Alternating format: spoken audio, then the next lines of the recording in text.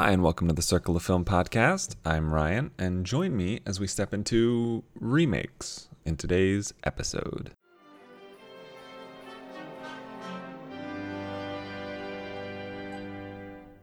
What's this? What's this? It's supercalifragilisticexpialidocious. What is this? What is this?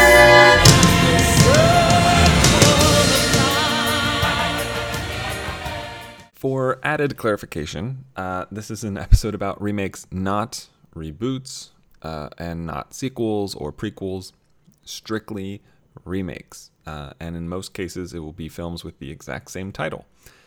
And not so much my favorite ones or the ones I like, but rather trying to figure out what the reason for them is outside of, or maybe there isn't one, outside of financial gain.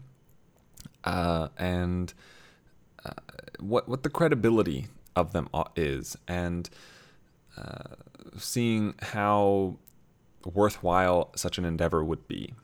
Because on one hand, you have tons of stories, generally, Shakespearean or fairy tale stories that we've seen made over and over and over and over again, ad nauseum, and they have yielded a wide variety of results. From, you look at something like Les Mis, the most recent big screen adaptation was nominated for Oscars, won Oscars. You look at something like Hamlet, it has had many iterations, many of which have been nominated for Oscars, many of which have been critically acclaimed. The Little Mermaid has had plenty of adaptations. You've had many Sherlock Holmes remakes constantly. And so, some of these stories, some of these works, some of these IPs have a kind of an inherent remake ability within them. And others maybe don't. And yet some of those others still get remade. And, I don't know. I'm not in any of those conversations. Most of us aren't. I don't think we really know the true reason why some of these movies are made. But I'm gonna try to sort of figure that out. Try to parse through what movies that at least So we're gonna start with the movies I've seen that have been remakes. At least movies I've seen two versions of, and then I'm gonna look into upcoming movies that are remakes, thanks to a handy little IMDb list. So that's kind of where we're going to, the trajectory, the skeleton of today's episode structure. So I have sorted all the movies I have seen by title, and I'm just going to go down and stop every time I've seen movies with the same title and go from there, which starts us out at 101 Dalmatians. Disney movies frequently remade, often by the same company. In this case, from animated in 1961 to live action in 1996. And what's fascinating and is the remake, live action 101 Dalmatians, got a sequel. So it's not so financially. The remake was worthwhile. I think most Disney remakes are going to be worthwhile financially. You just have to look at Beauty and the Beast and, upcoming The Lion King and The Jungle Book. All these movies, we'll get to them, but all of them financially successful, pretty much hands down. And I don't know if that's as much to do with Disney as it is to do with, or as much to do with the movies being remakes as it does to do with Disney, but we're at that point. However, what else is worth making a 101 Dalmatians live action movie? Further extrapolating, why do we need any Disney animated movie to become live action? And generally, I think the thought process is that people disparage animated films. Animated films generally associated with kids. It's kind of like the idea is that they are upgrading the movie for an older audience. They are drawing on your nostalgia. They are expecting that everyone who loved the animated film is going to come out and see the live action movie. And they're using that as a way to, bolster that whole financial side of things. But in my opinion, however, I think that's very flawed logic. I don't think there's any reason to disparage animated films. I think they are perfectly suitable and comparable to live action films already. And I think it's more of a mindset problem that prevents people from recognizing that they have just as much artistic integrity, just as much artistic quality, just as much skill involved, probably even more. There are far more people that work on an animated film than on a live action film because of how many extra steps and hoops you have to jump through. And yet with one exception, before we moved the Best Picture category at the Oscars to more than 5 movies, no animated film was nominated for Best Picture, and very few animated films got nominated in anything except original song and original score. And since the animated feature category, that's changed, but still, that's substantial. As a kid, you watch tons of animated films, and why is that make them lesser? So from that standpoint, I get that the mindset is older people, even as young as teenagers, don't want to watch animated films necessarily. So let's make a live action Beauty and the Beast. Let's make a live action The Jungle Book or Cinderella, and that's fine. I don't think there's a problem with that. Especially when looking at Beauty and the Beast, the animated version of that, in my opinion, is superior. The animated version of 101 Dalmatians is superior. But that doesn't mean that the remake didn't have some merit. There is something to be said about seeing these films that were originally hand-drawn even, or computer animated, as live action. And there's a reason there. There's something to that. It's a different perspective. It is a different presentation. It allows you to experience this story in a different way. That's not always the first time. Beauty and the Beast has had many iterations itself. None of the live action versions have been the musical, however. So there's, when you're copying the animated version of the Disney movie as opposed to some of the original source materials, there are many differences that come along with that. You need only look at The Jungle Book. You could say that the live action remake of The Jungle Book was almost as animated as the original Disney movie, but The Jungle Book is more than that movie. The story of it is far wider and more expansive than we see in The Jungle Book, as Andy Serkis's Mowgli will potentially show us. It is not a musical, but it is a riff on The Jungle Book, and it is far more PG-13. And so for that, I'm excited for Mowgli, as I was excited for The Jungle Book. I think when you can showcase visual effects in a way that had never been seen before. Jungle Book went on to win Best Visual Effects at the Oscars. I think it is a worthy winner for that category. And that shows that there was a reason, I think, in my opinion. Not that the ends justify the means and that it's a result-based qualification, just that, they entered this movie with this this idea of having a movie with talking animals as live action.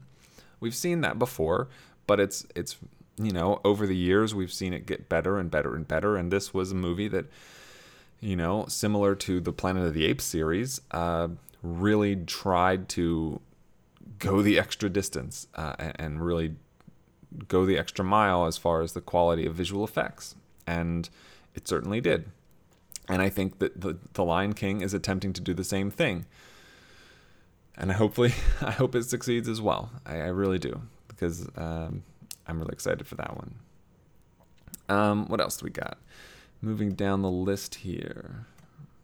What's got the same title?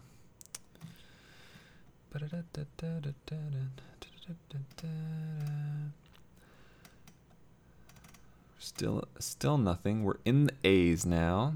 In the A's. Okay, here's a triple threat. I mentioned Shakespeare. Let's talk about Shakespeare. A Midsummer Night's Dream. I have seen 3 iterations of the film from 1935, 1968, and 1999. None of which have a rating higher than 60. So that's another potential reason for a movie to keep getting remade, especially one that has existed successfully as a novel or a TV show, or I don't know, if it's existed in other media and it has had success in other media and hasn't quite translated to the big screen well, then there's going to be a lot of people trying to make that movie and become the first one to make a successful adaptation. There are plenty of other adaptations to A Midsummer Night's Dream, which I haven't yet seen. So this may have already happened yet. We may have had our successful and critically acclaimed variation of this film already, but I haven't seen it. I don't know. I think a good example of this could be the movie Dune, which has had one adaptation as a film, but constantly in talks to have a second.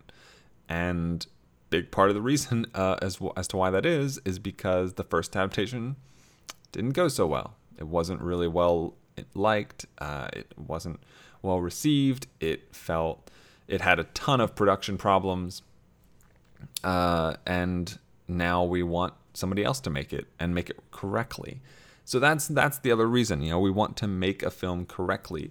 This generally happens with adaptations. You have a source material. No one at the present really thinks we need to remake The Lord of the Rings or Harry Potter, because those adaptations were done right the first time. They are very well liked, loved, critically acclaimed, Oscar nominated and winning movies in their own rights. And I think in that sense, remaking them would only tarnish the originals or be a waste, because there's already, the bar is set so high. I'm not sure what you can do to better them.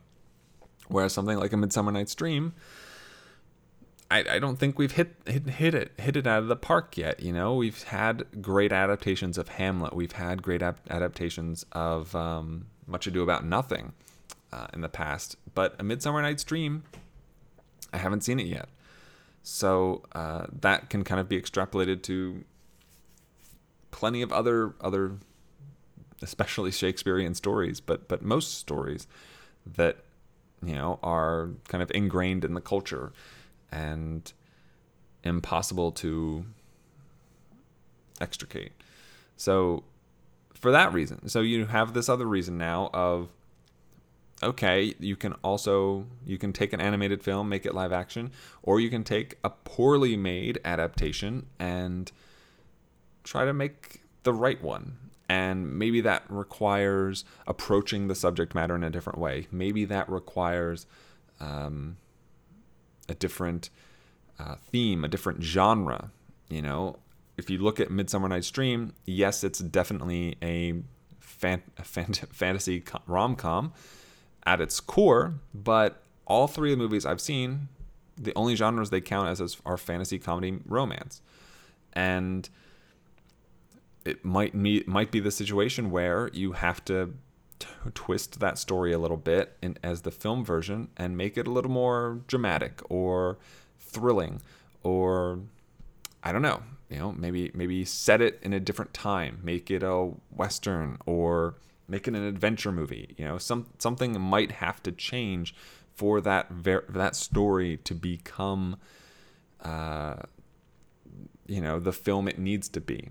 And Shakespeare wasn't writing it to become a film. He was writing it for a play. And those are very, very different things and different medias and mediums. And so you have to consider that.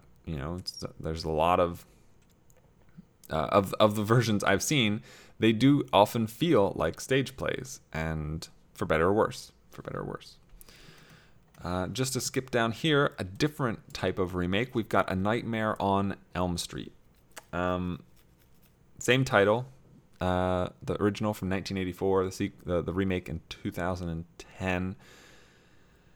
And this is very common in the horror genre, which is remaking a movie, especially in the last 10 years, that had great success, and recasting it with the hot young person of the time.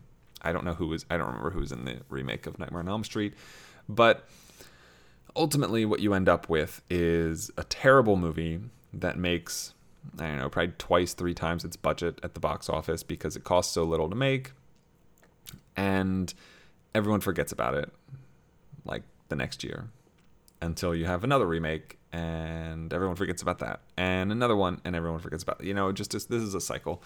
And this is where I first draw the line of there was no reason outside of financial gain. And if that's the only reason, then I don't think it's worthwhile. I don't think I don't remember anything about the movie, the remake. I don't know who was part of it. I don't know what their goals were. I don't know what other things that this person has done, what other projects they've gone on to do that have made working on A Nightmare on Elm Street a stepping stone in any sense. Even if it was that for somebody, I'm sure they could have found something more original, more worthwhile to do. This is a place where I don't feel like this is a movie that needed it, because the biggest thing, especially for some of these horror franchises, is that these are movies that already have upteenth sequels, right? Like, we've seen many versions of Nightmare on Elm Street. I'm searching them all right now. So, let me see here. Give me the list. All right, related films. So, Nightmare on Elm Street came out in 1984. The next year, you had Part 2, Freddy's Revenge. 87, you had Part 3, Dream Warriors. In 88, you had 4, The Dream Master. In 89, you had A Nightmare on Elm Street, The Dream Child. In 91, you had The Final Nightmare. And in 94, you had New Nightmare. So for 10 years, we got 7 total Nightmare on Elm Street movies, not including the Freddy vs. Jason movies that also came out that kind of expanded upon this character further and further. So the question is, and so then you have 2010's Nightmare on Elm Street, and this is a movie, I'm looking at it now, it starred Rooney Mara, definitely a name at that time. And as Freddy, you had Jackie Earle Haley, who, to be fair, is a perfect casting choice to play Freddy. And so maybe that was why, but at the same time, it didn't amount to anything. It didn't get anywhere. It didn't achieve or any results that made making the movie worthwhile. And I'm sure we're going to hit on a couple more of those further on, especially with horror remakes. So, for example, I gave the original Nightmare on Elm Street an 81, gave the remake a 16. So not quite a movie I'm blown away by. So let's move on and see where else we go.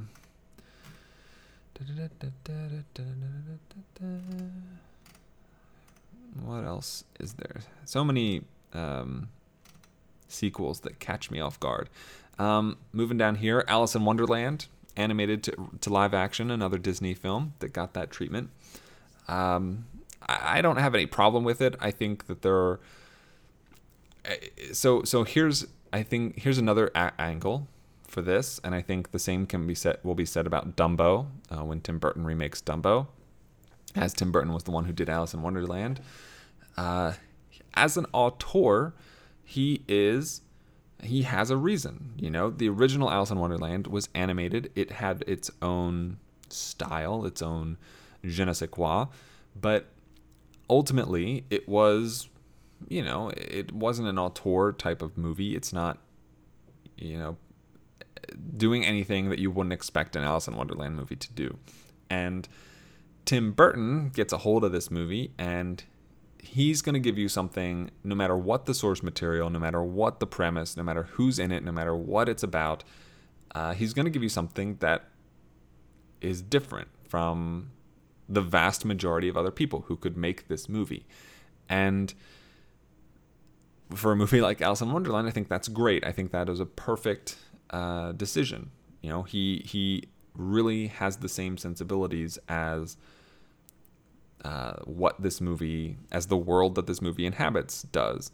And I really liked Alice in Wonderland, the remake. I didn't like it as much as the original animated film, but I did really like it. And I think that he's going to hopefully achieve the same success hopefully more success, because I think the first Alice in Wonderland is very much mixed reviews. But hopefully he achieves far more success with Dumbo than he did with Alice in Wonderland. So you have this other side of things, and I've mentioned perspective and before in terms of remakes, but that kind of ties into both changing an animated film into a live action film, but also giving someone who has a particular style, who has a particular process, and letting them show this story in a way that no one has ever seen it before. And that goes far beyond Tim Burton. You can do this. You could run the same experiment with someone like Wes Anderson, or a Michael Bay. These are auteurs who make movies one kind of way, and you can instantly recognize whose movie it is from the first few minutes of it. And so Michael Bay's Alice in Wonderland would be absurd. That doesn't necessarily mean it would have to be a bad movie. It doesn't mean it wouldn't work at all, but it would definitely be a different kind of movie. And at least that would give it some reason to exist. Some reason, right? We need some reason to make this happen. And it's not happening. Here's another version of the remake. Why it shouldn't exist, generally speaking. The movie All the King's Men. So this came out. The original came out in 1949, and the sequel came out in 2006. And the original movie from 1949 is well received. It is a Best Picture winner. Also winning Oscars for Best Lead Actor, Best Supporting Actress, and 4 other Oscar nominations that year. So pretty well-liked movie. The sequel had no Oscar nominations, was not critically well-received. It has an average rating of 6.2 on IMDb, whereas the original 7.5, and on IMDb anything lower than a 7 is terrible, because people only rate in 10s and 1s. However, this is the point, right? This is why some of these big, Best Picture winning movies are getting remade, and it's because they've had success in the past, so they can have success again, right? Like, you look at a movie. Oh man, now I'm gonna blank on all the times that this applies nowadays. What would be a good example? Didn't really happen in 2017. But man,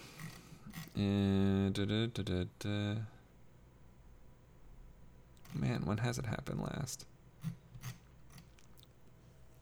Now I don't know. It's definitely happened relatively recently, I thought. But I could be wrong.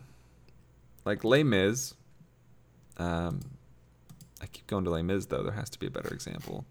Or more examples, at least. And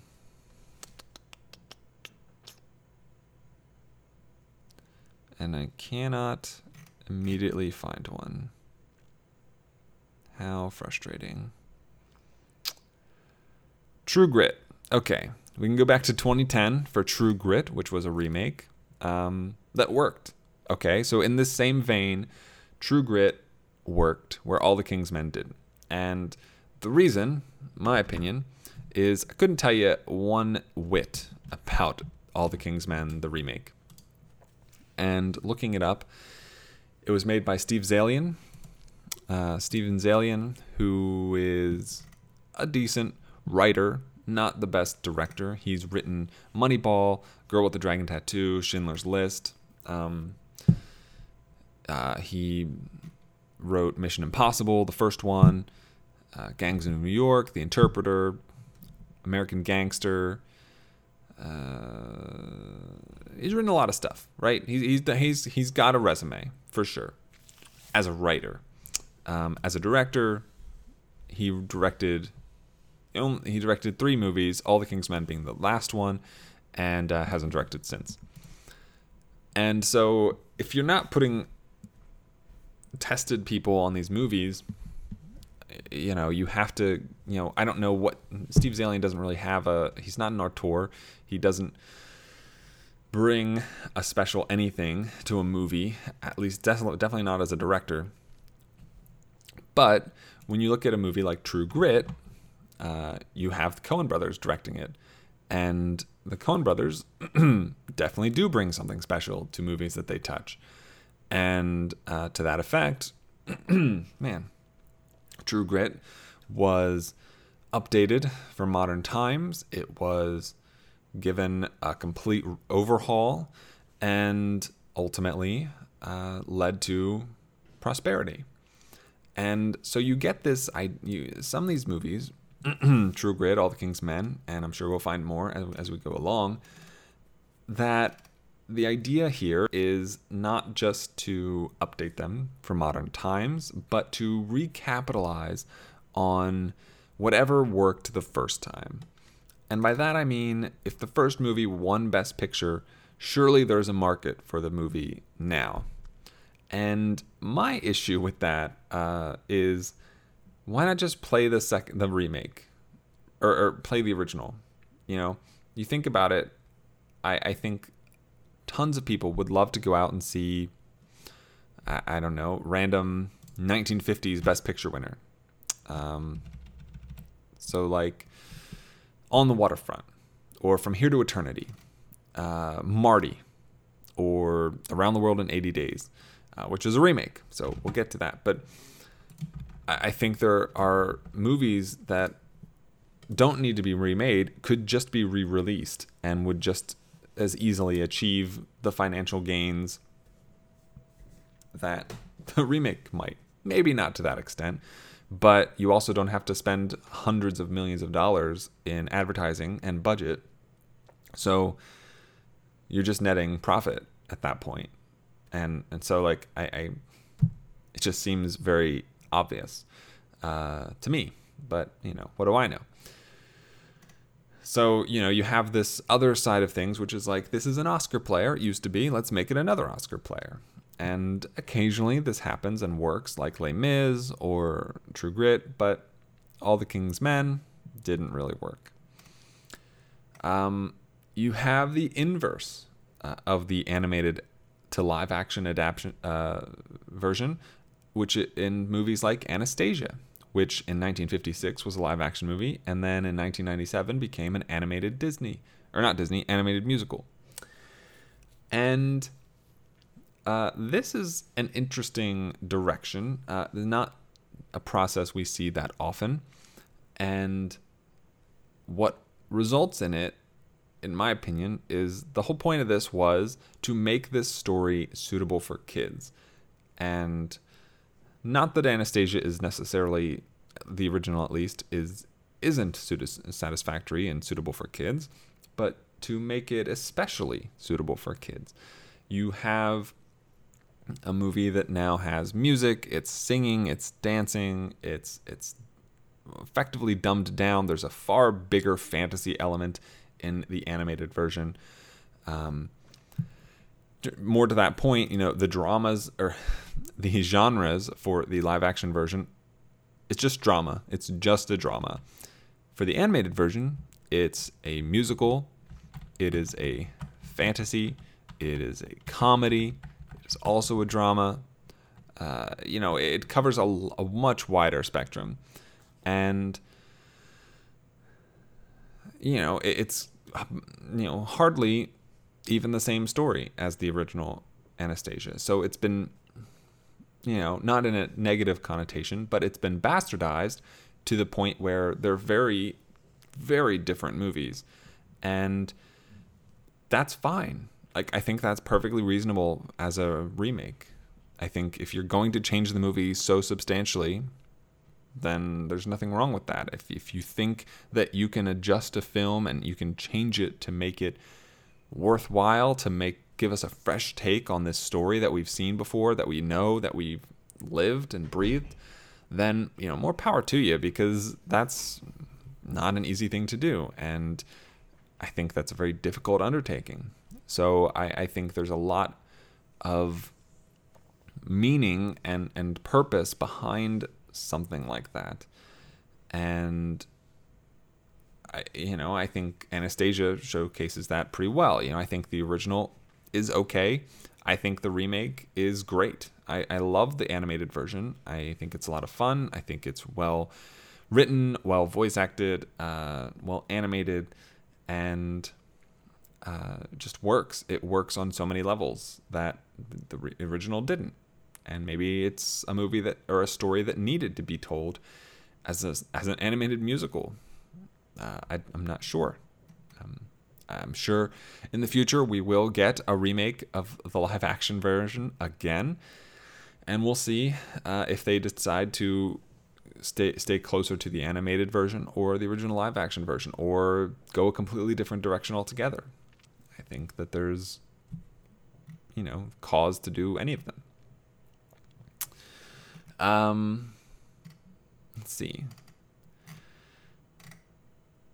I mentioned Around the World in 80 Days. That got a remake that did financially okay, I believe, but was ultimately a disappointment. And, they really twisted the style of the movie so that it became far more slapsticky, far more silly and comedic. Not that the original wasn't a comedy, but that the remake really steered further into it. Casting Steve Coogan kind of limits your range. At least at the time it did. I think now he would be more capable of providing a more layered performance, but at the time he was pretty much only a comedic actor. We're only in the A's, so man, this is gonna take a lot longer than I thought. Let's already. I don't know. I don't know if I've covered every single type of remake there is, but I want to talk about the upcoming ones and whether or not they need to be made. So I have this list on IMDb. It's all upcoming movie remakes from 2018 to 2022. And excluding the movies that have already come out, it is a list 123 titles long. So some of these are just announced and just kind of in way before pre-production. So I'm going to ignore those and just kind of go through the ones at least in order of release. So starting the next remake to come out is supposedly A Star is Born.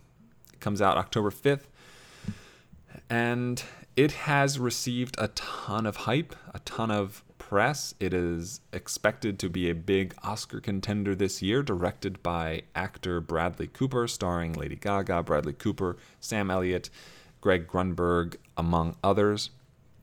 I have seen the original A Star is Born fairly recently, actually, and I thought it was good. I think there was a lot of room for improvement, And I'm hopefully, A Star is Born, the remake, can pull this off. Now, if you've seen the trailer, which I haven't, then you are very well aware that this is a movie that, if you know the original, they look nothing alike. Part of that is just being updated for modern times, but the original A Star is Born is I don't know, it takes, it's a film star who's coaching a young actor, whereas this one is a musician who's helping a young singer and actress. So it's a little twisted. It feels a little more country, and but it's pretty much the same plot.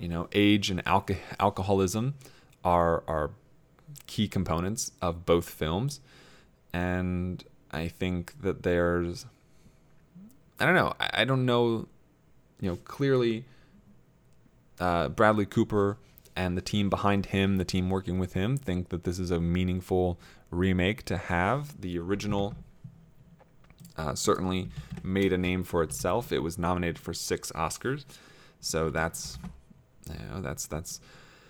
a strong legacy to live up to. And all the buzz I've heard about the remake, is positive. And I'm going to lump the next movie in with this one as well, as it's pretty much in the same position, which is Suspiria, which comes out November 2nd. I have seen the original. However, the difference here being wasn't a big fan of the original. But the sequel, directed by Luca Guadagnino, who is, he was the one who made Call Me By Your Name. He's got his own track record, and he's a very well-liked director in Hollywood, and he got Oscar nominations last year for Call Me By Your Name, and Suspiria has had, just like A Star is Born, a lot of good buzz, a lot of positive buzz. I think both trailers are very well liked and well received. Everyone's really excited for them. So, but why? But what made them choose these projects, and what drew them to these movies, which,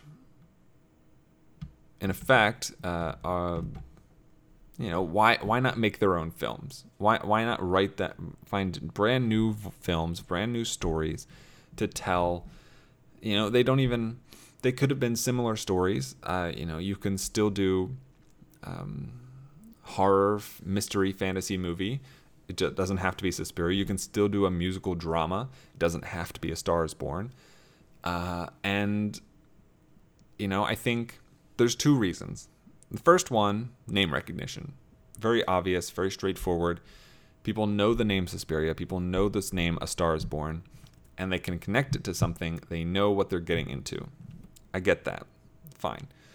The second, however, I think is a little more nuanced and hopefully more realized when you see the film. And that reason, in my opinion, is to fix things.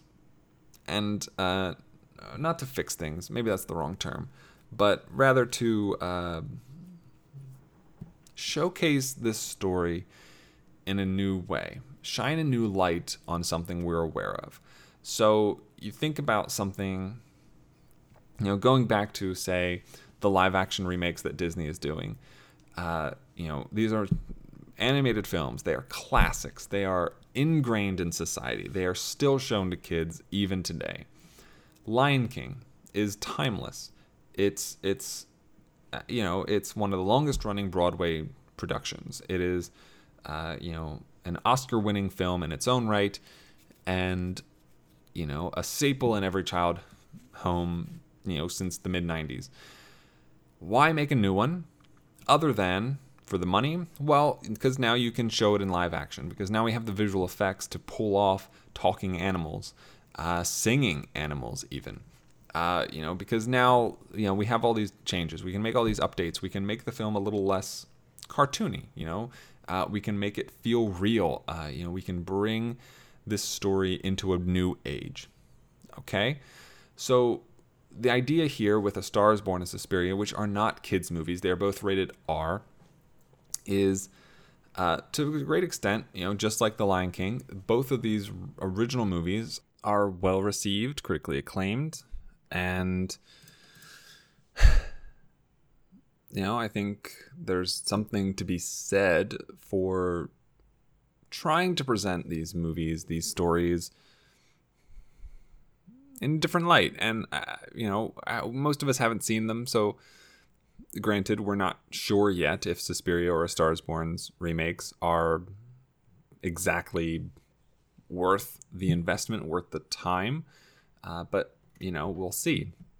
Now, on the other hand of that, complete other side of that, coming in November 21st is the Robin Hood remake.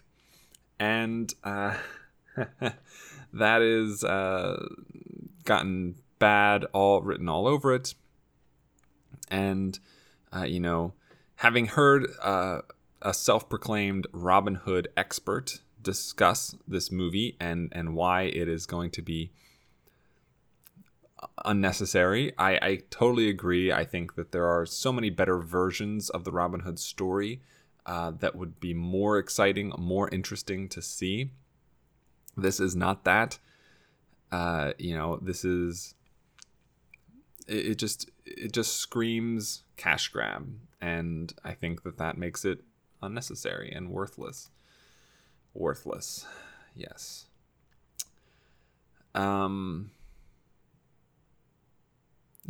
Looking down the list here, what else do we have? We have a Nosferatu remake in post-production for 2018.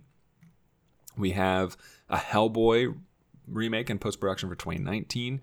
Jacob's Ladder remake 2019. We have the aforementioned Dumbo from Tim Burton in 2019. Pet Sematary in post-production next year. Aladdin next year. Charlie's Angels. Shaft, starring Samuel L. Jackson. Grudge. Untitled Terminator reboot. All these things. Mowgli, which I mentioned earlier. Spawn. A new Spawn movie from Todd McFarlane. Sword in the Stone remake announced. Mulan remake filming, which I'm excited about. I think this movie has potential. I think it has a direction, as a perspective that we need. So this is another element of, what happens, and there's criticism for this as well, but we'll get to that. But you have this movie, Mulan, the animated version, where it's a Disney movie, a Disney, not exactly princess, but kind of princess movie, with a female heroine, lead hero, who is strong, intelligent, and capable in many, many ways. And you get this story about her saving her entire country from this formidable threat, and not just once, but, well, I guess in all once, but twice kind of throughout the film. And doing so at first under disguise as a man, and in the second instance actually as a woman.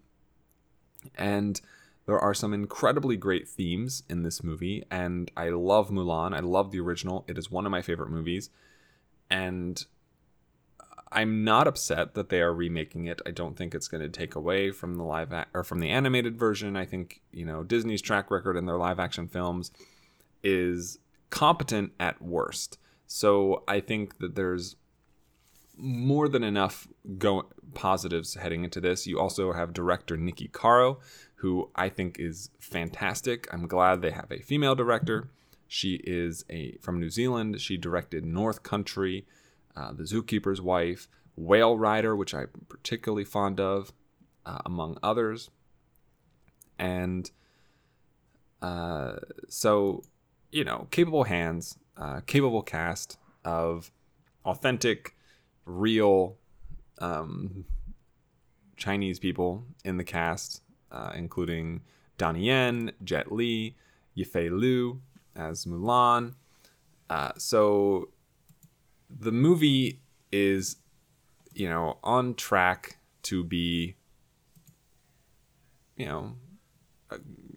all the pieces are kind of lining up together. They're making, and what's further is,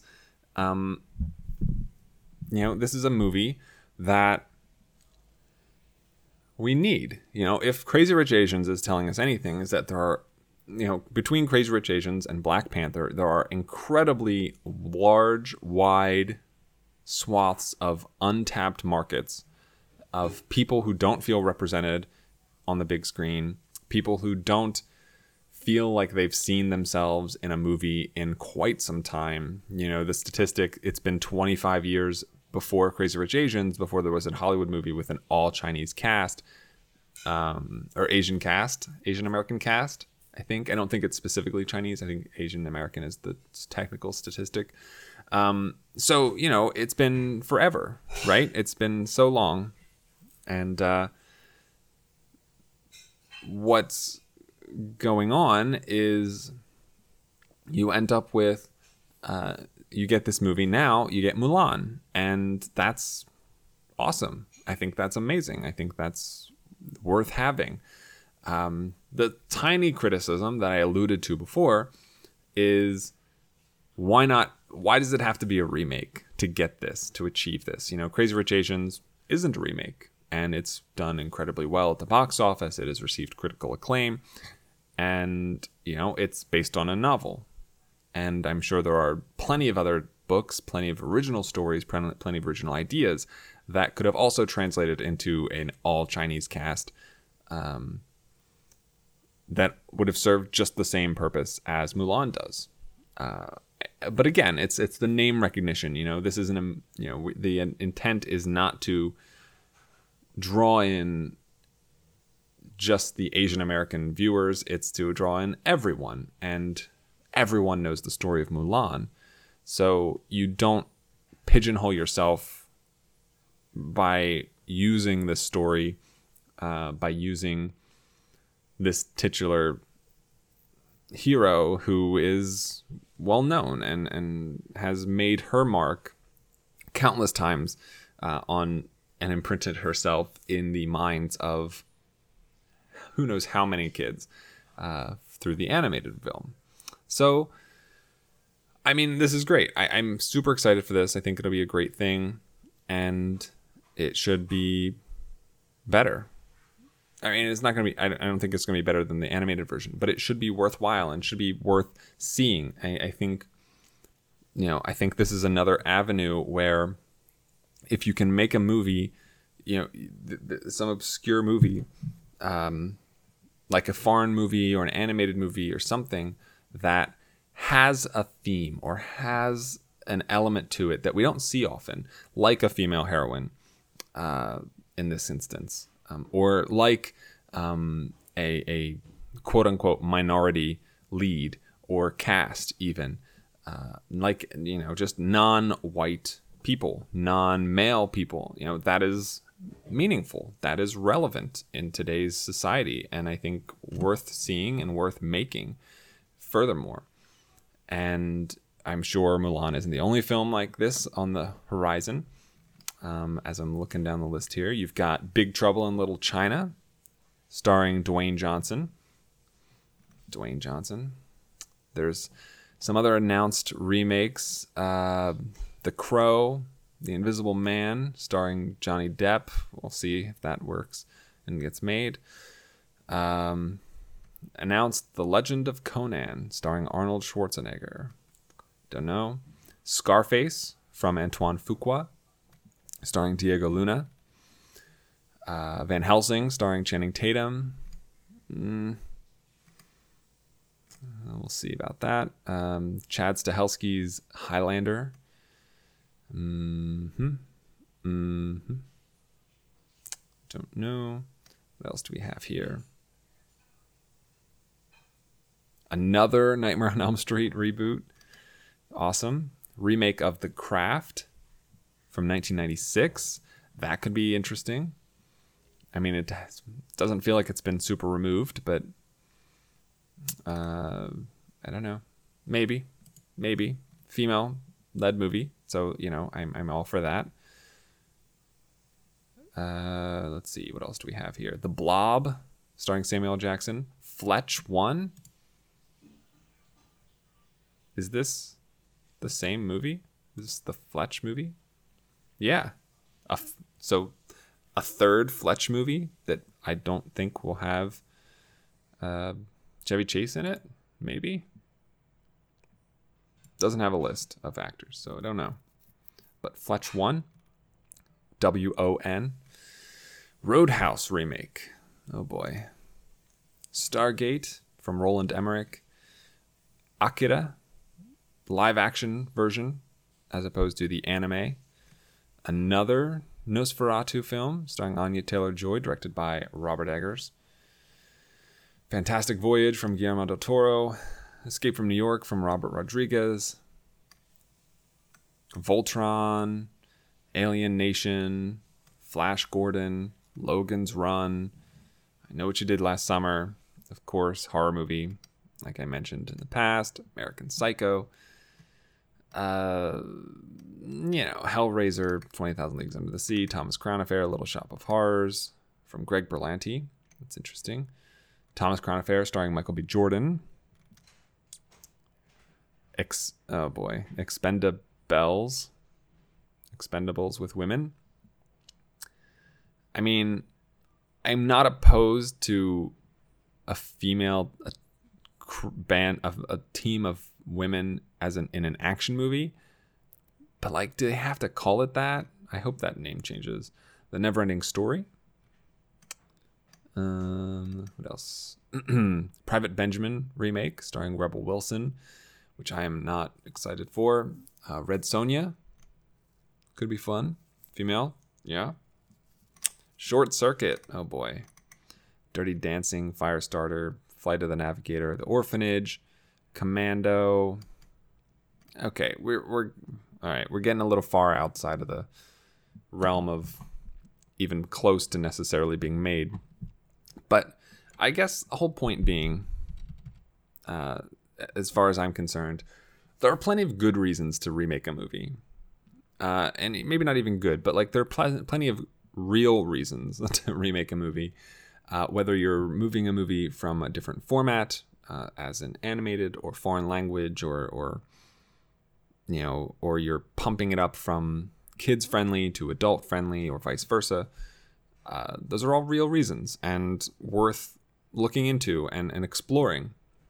You have authorship, like a Johnny Depp or a Coen Brothers or a Wes Anderson, and so on and so on, who can present to you a film that you haven't seen that way before. And that's also fascinating. That's also worth looking into, and that's also worth checking out. You have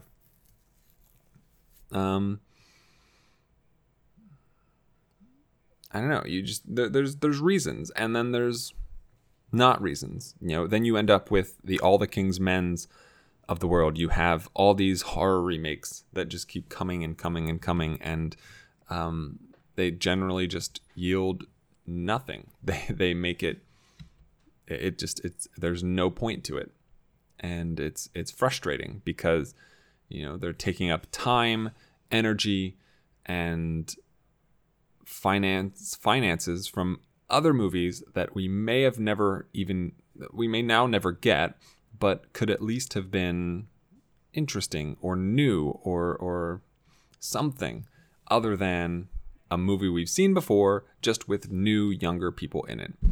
And that's really not worth it, in my opinion. I'm still looking through some of the other films, seeing if there's any other remakes and stuff I want to mention before signing off for today's episode. Let's see what we got here.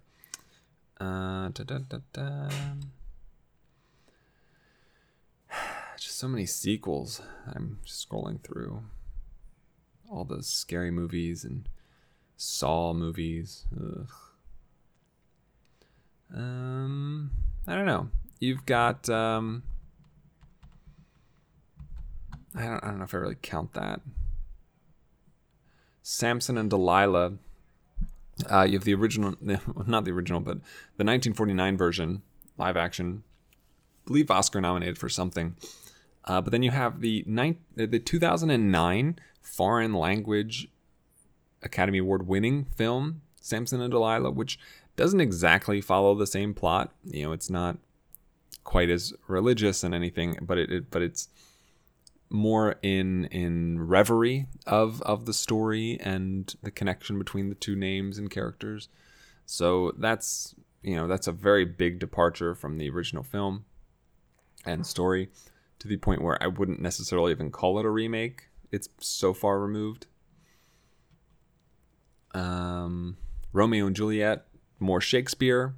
Again, that's another element I didn't rehash, which is making the good version. There's something to be said of making the good version. I think there are a lot of times where people, I can't think of any examples, but where you're trying to make a good version of something that doesn't necessarily have a good version to it. But in the case of Shakespeare, I think all Shakespearean works have a good version to them. I think those stories are so timeless and so effortless even that there has to be a good version of them somewhere. And in the case of Romeo and Juliet, the best one I've seen is a 67, and that leaves a lot of room to go better, to go bigger. So I think that there's definitely room for that one as well.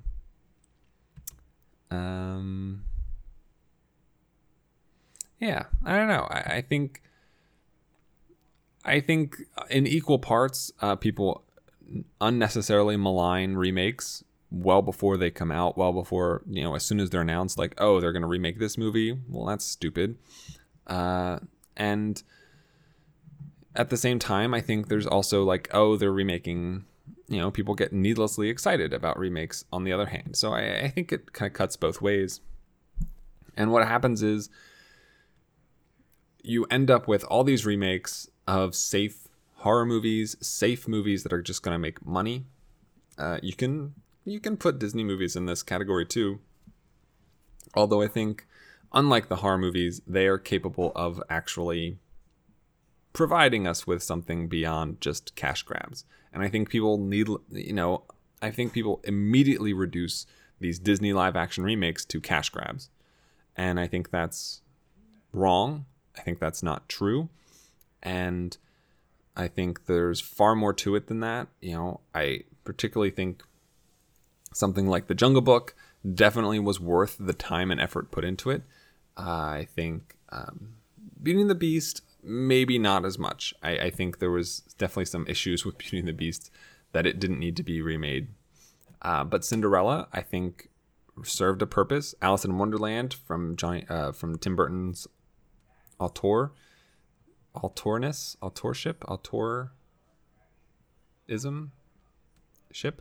I think his added element to bringing that movie a different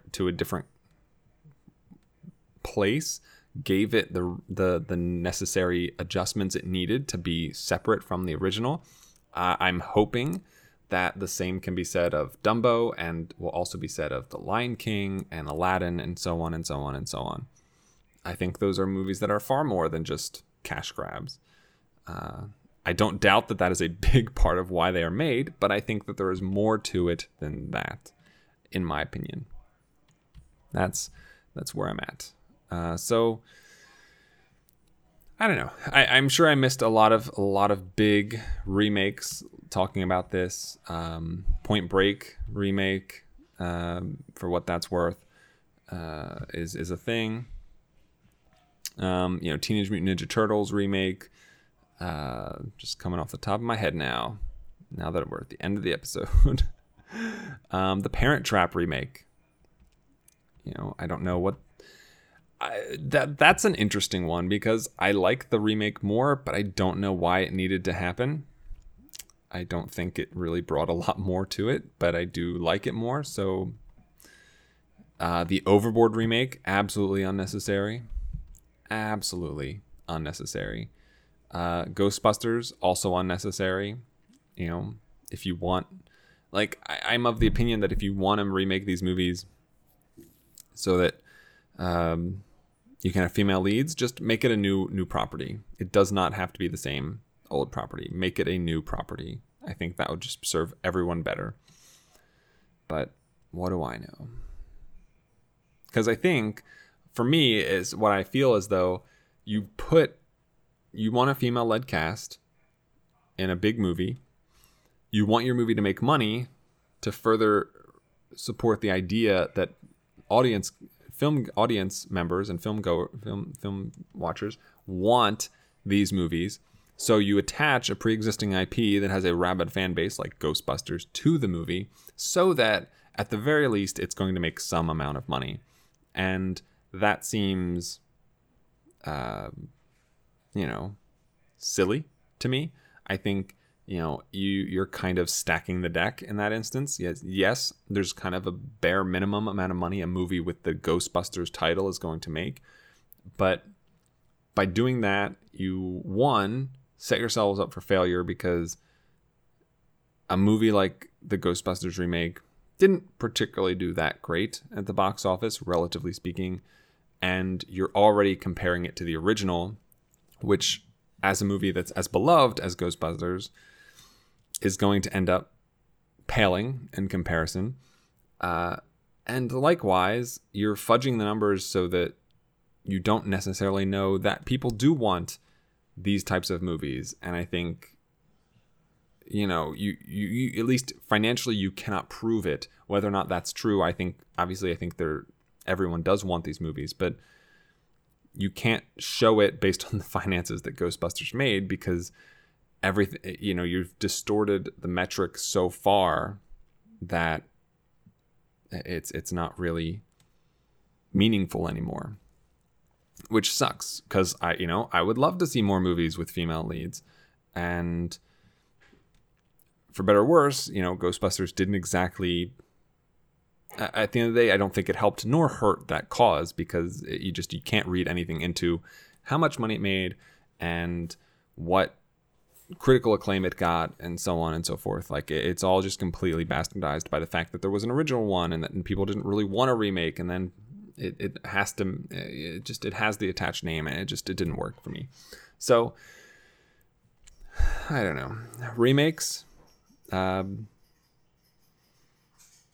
they can take them or leave them. I don't know. There's good reasons and there's bad reasons, and I think you're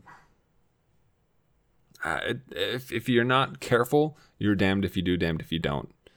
And most people aren't. Most filmmakers, producers, companies, etc., they're not careful enough making these movies and picking the right ones. There are so many fantastic ideas out there that didn't get their time to shine in the original version that could be remade.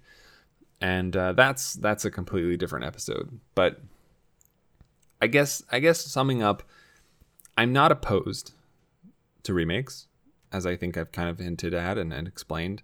But I do think that there are many times where remakes are just for money. And I think that is a pointless endeavor. And frustrating. Very frustrating. So that's it. That's it for today's episode. I want to thank you so much for listening.